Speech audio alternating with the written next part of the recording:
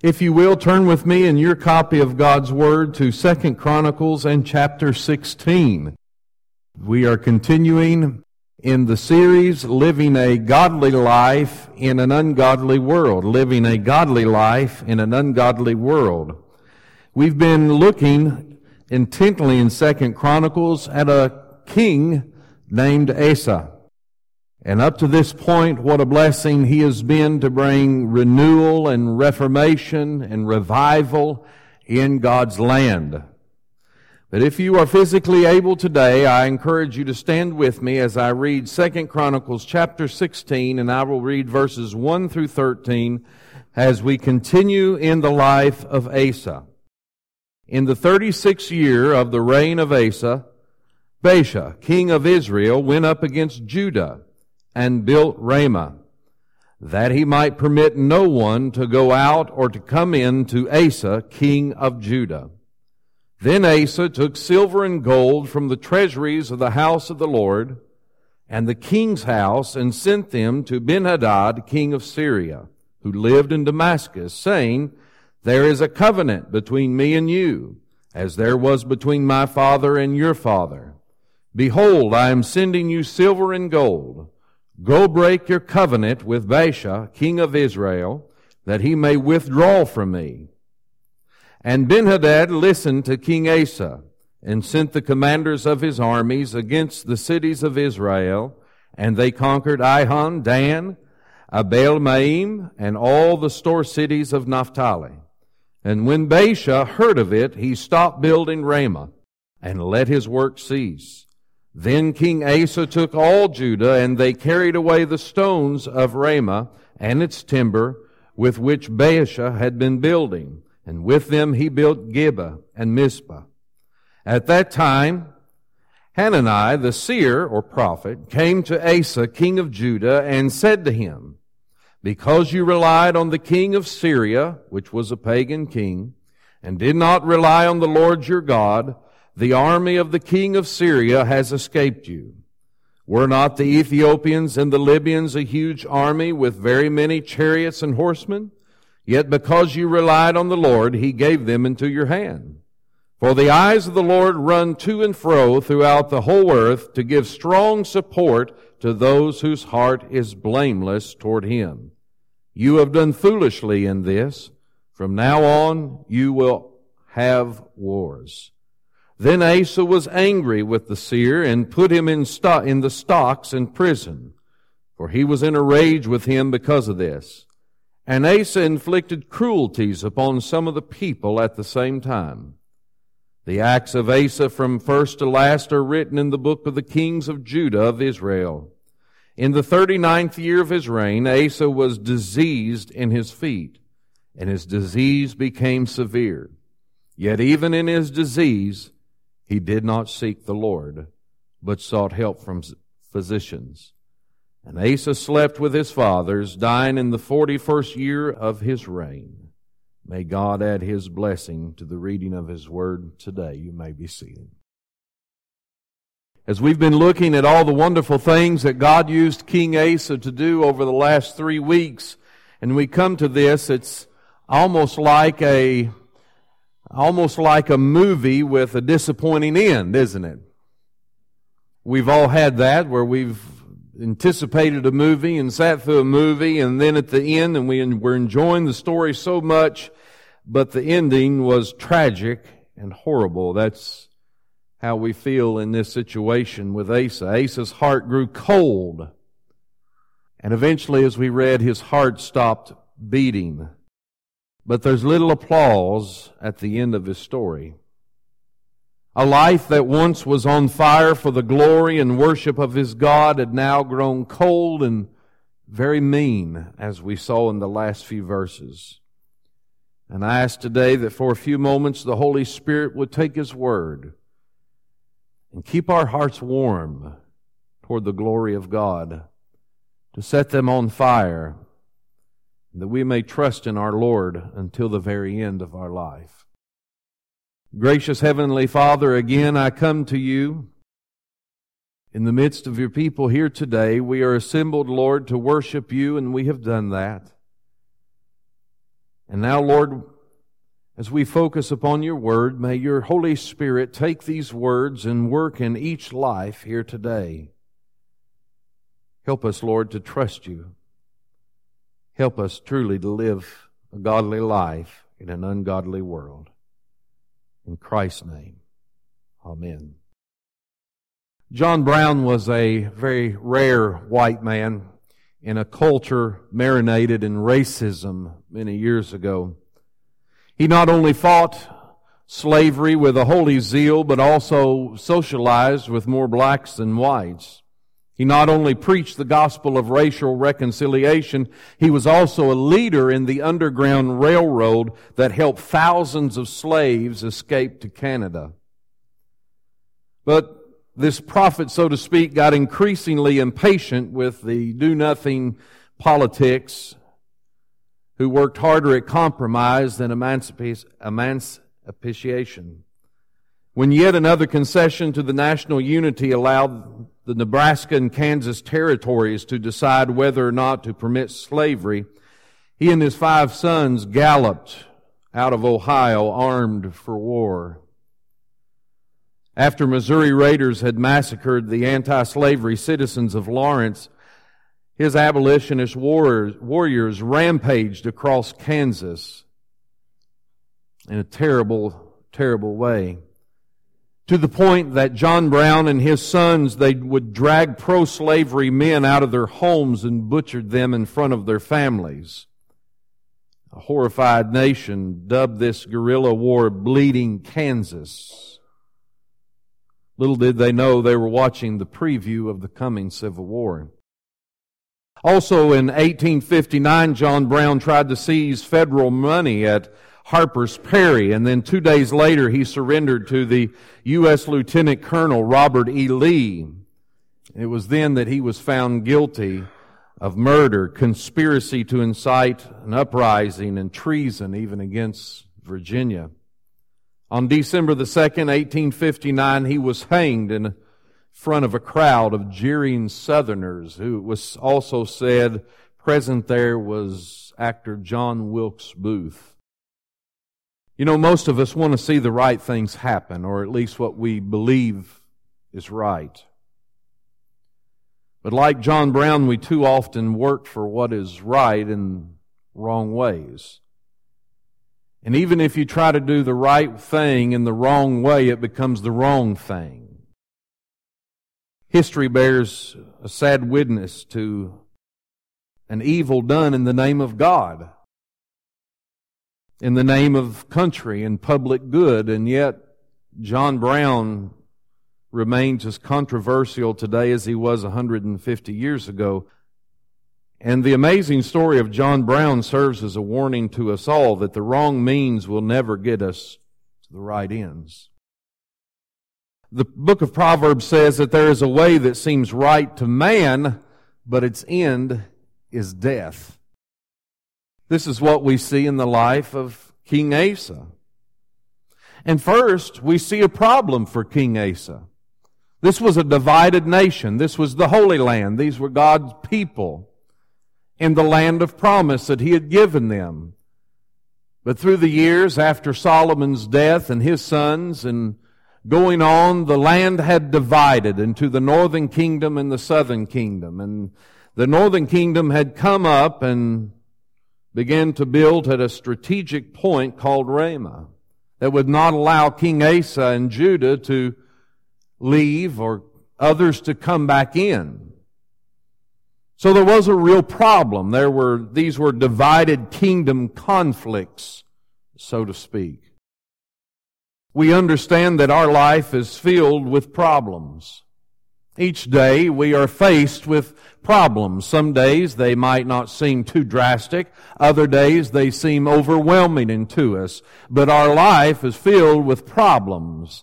And with problems come decisions. How will I deal with these problems? King Asa was faced with a problem. Baasha, king of Israel, had come and to set up a strategic point to take over, to harm the people of Judah and King Asa.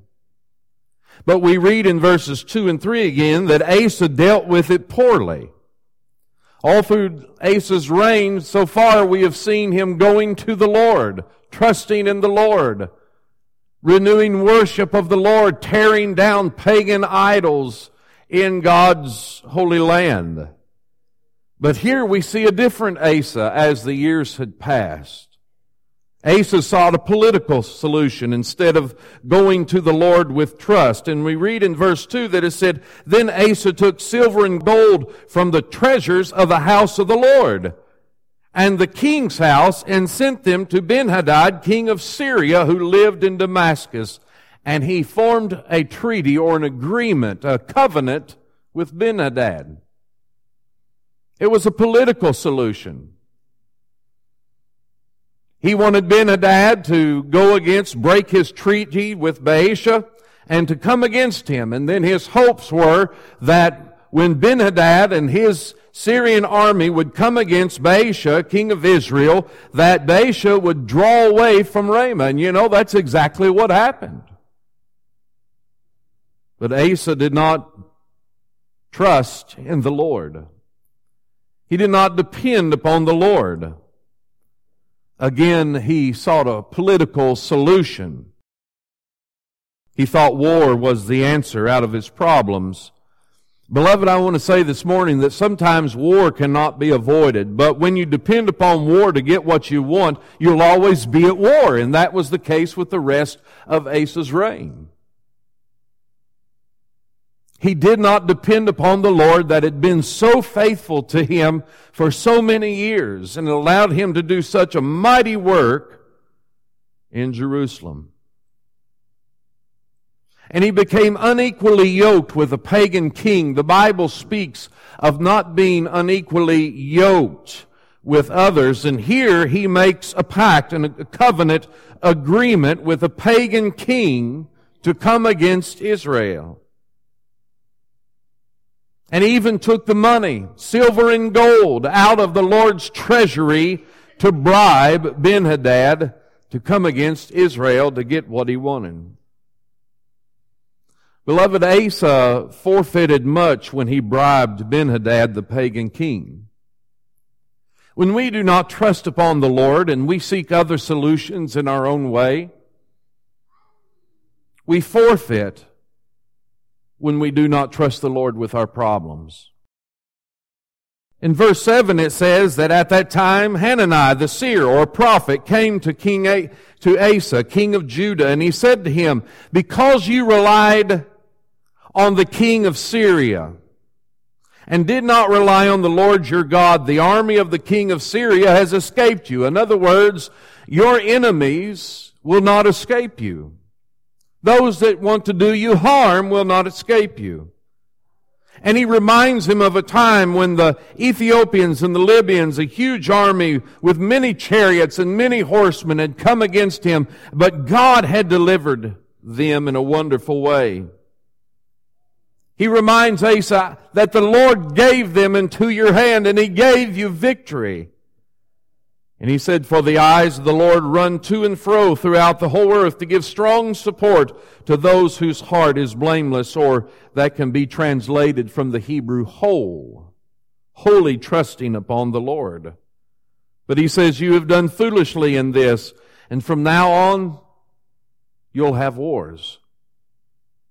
There are things that we forfeit when we do not trust in the Lord. When we seek other ways and even political solutions or to manipulate and to maneuver. First, we forfeit a close relationship with the Lord. When we trust in other things and in other ways to get what we want, we sacrifice our close relationship with the Lord.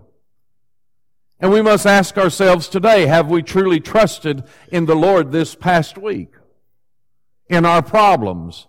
Or have we sought other ways and other solutions to get what we want? Have we called out to Him? Have we prayed to Him? Have we gone into His Word?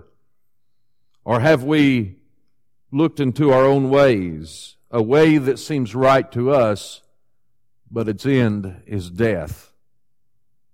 Not only do we forfeit a close relationship with our Lord, we also at that time are rejecting God's message unto us. And that's what King Asa did. When God sent the prophet Hananiah unto him to give him this word, Asa did not repent.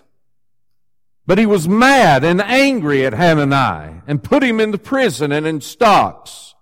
We reject God's message to us, His voice, and our hearts grow cold and hard and bitter and mean. Secondly, we have seen through Asa's reign how God had given him peace for so many years because of the work that he had done among God's people. When we do not trust in the Lord, we forfeit peace in our hearts, peace in our lives, again, because we're always seeking some type of conflict as the answer, some strategic maneuver in our life to get what we want. And it always, in the long run, comes back to hurt us. It might be with your spouse, it might be with your children, with your extended family, with coworkers, even in the church. And we depend upon other ways to get what we want when we manipulate, when we maneuver and try to get a strategic stronghold. It always ends in more war. We forfeit peace, and we also forfeit security against enemies. And the worst enemies that I speak of are the enemies of our heart. Anger takes over our heart, and fear, loss of love, passion for life and for the Lord. Not only do we forfeit a close relationship with our Lord and peace and security against enemies, but very simply, we also see that we forfeit resources that could have been used for good. We see Asa taking silver and gold out of the Lord's treasury to bribe a pagan king to get what he wants. I've thought this week of how many times have I forfeited things that could have been used for good for something else that I thought I needed or wanted. Things that belong to the Lord, but I used for something else. I used for selfish gain. These are the things we forfeit when we do not trust the Lord who has always been with us in the past. When we turn into ourselves, a way that seems right to us.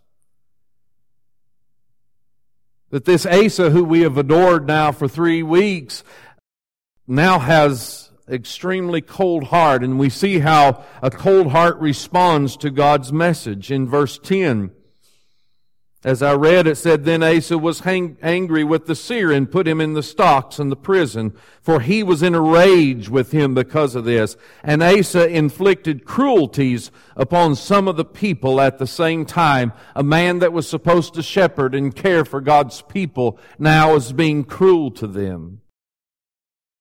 How else does a cold heart respond? In verse 12 it says, "In the 39th year of the reign of Asa, Asa was diseased in his feet, and his disease became severe." And it's interesting that the author writes to us, but even in this, he didn't seek the Lord. He was too prideful at this point to repent and to come back unto the Lord, and only sought help from physicians. And Asa slept, he died, slept with his fathers in the 41st year of his reign. That's how a cold heart responds that is prideful. You see, beloved, if we're going to live a godly life in an ungodly world, it has to do with trust.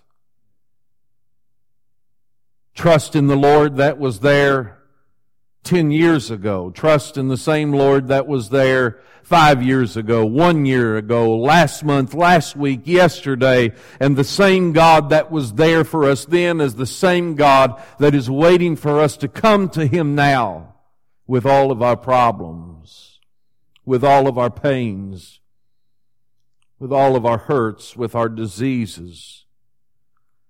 And beloved, trust in the Lord is not a one-time event to be experienced, nor is it periodically. It's not something we say, well, I did that for a couple of days, it worked out pretty well, and now for a while I'll kind of handle things myself. And when I need the Lord, I'll come back to Him. But that's not a true, close relationship with the Lord. It's not really trust. It is not a one-time event, but it's a lifetime relationship with a one true Creator and redeeming Lord. We must remember today that the God who did a mighty work in our life back then is the same God that is waiting for us today. And if we are going to live a godly life in an ungodly world, it is going to be only because we are trusting in the Lord each day and giving our life to Him fresh and anew each day of our life. I want you to know today that Asa's ending is not God's desire for you or for me. He desires for you to trust Him. He desires for you to know Him and to know Him greater and to enjoy Him now and forever. That is God's desire for you. And so many times when we grow hard-hearted, we blame it all on our circumstances in life, and I've done the same thing. But beloved, it always starts in the heart, not the circumstances. To go back to the thought of movies, we've seen in the relationship, and sometimes in the history of Zemanic theater, we've seen the relationship between a movie actor and a director, how it can make or break a movie.